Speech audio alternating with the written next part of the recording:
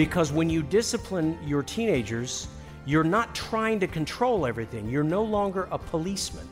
You're a judge. This is Focus on the Family Minute with Dr. Ken Wilgus. A policeman has to make sure things happen and bad things don't happen. We got to monitor. We got to check all this stuff. You're backing out.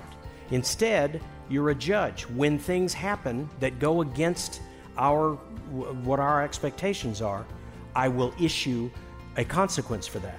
Because here's your real power over your teenager. Ready? You own everything that they have. Everything. I love reminding teenagers of that. Oh, they can't take my Xbox because my grandmother bought that. Really? So if your dad takes your Xbox, who are you going to call? Hello, police? My father took my Hello?